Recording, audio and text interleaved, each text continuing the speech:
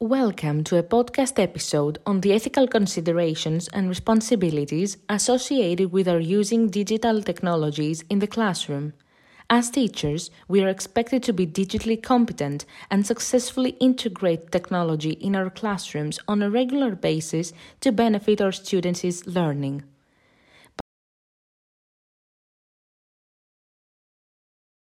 But when using technology in the classroom, besides the obvious necessity to meet curriculum obligations, moral considerations must also be taken into account.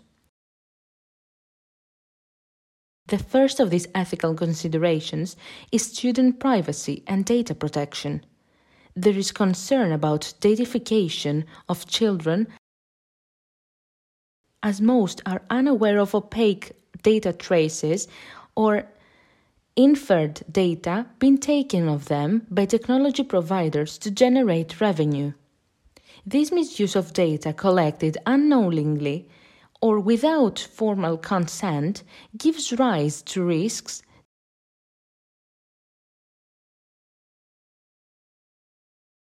such as algorithms directing children toward harmful advertising, sharing of learners' personal information that could make them targets of inappropriate contact, or aggregating data into unique profiles that can follow learners all their life. Although parents and students trust schools and teachers to protect their data, this is not our responsibility because complicated legal documents about children's education data may not provide sufficient transparency. According to UNICEF, it is governments that have the obligation to implement appropriate regulations to ensure that data are used fairly, lawfully, and transparently.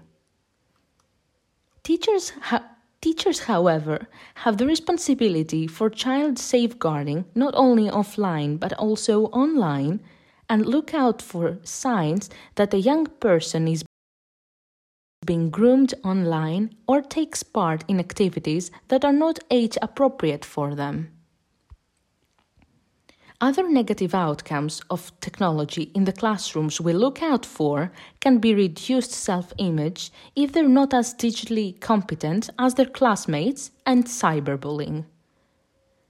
I think you will agree with me that we should provide our students guidance to become aware of the risks involved when using technology and understand how and where to report any abuse that occurs through an EdTech platform or the social media. Children do not come into the digital world equipped with emotional intelligence or social maturity to manage it, and lack the knowledge to interact ethically and responsibly. It is therefore essential for us to teach through digital citizenship so that we empower our students in two ways. First, our democratic norms are being daily tested by the vast amount of information generated and propagated online.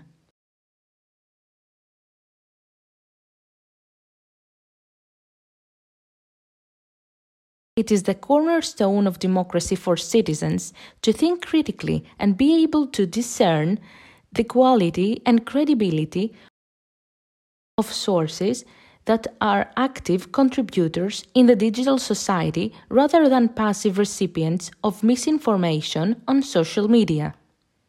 Secondly, through digital citizenship, we can help our students become aware of the online etiquette in order to engage respectfully online and become principled digital citizens.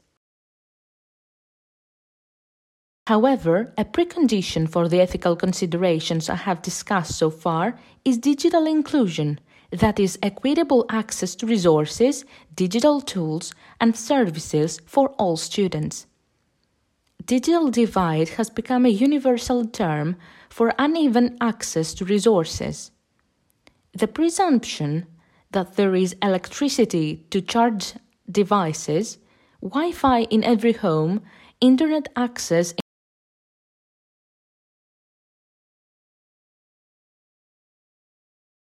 in isolated rural areas is not true for a large part of the population, especially in the global south.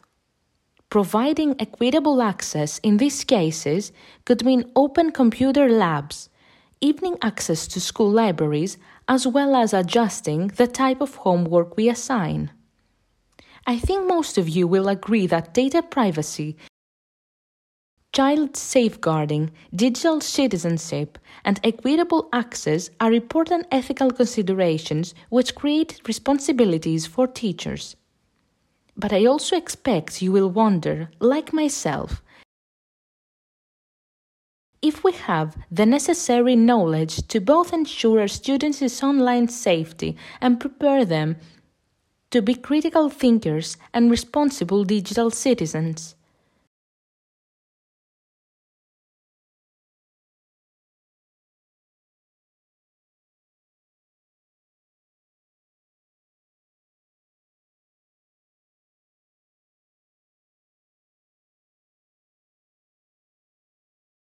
To achieve these goals, teachers openly acknowledge the need for continuous support and rigorous specific training on these issues.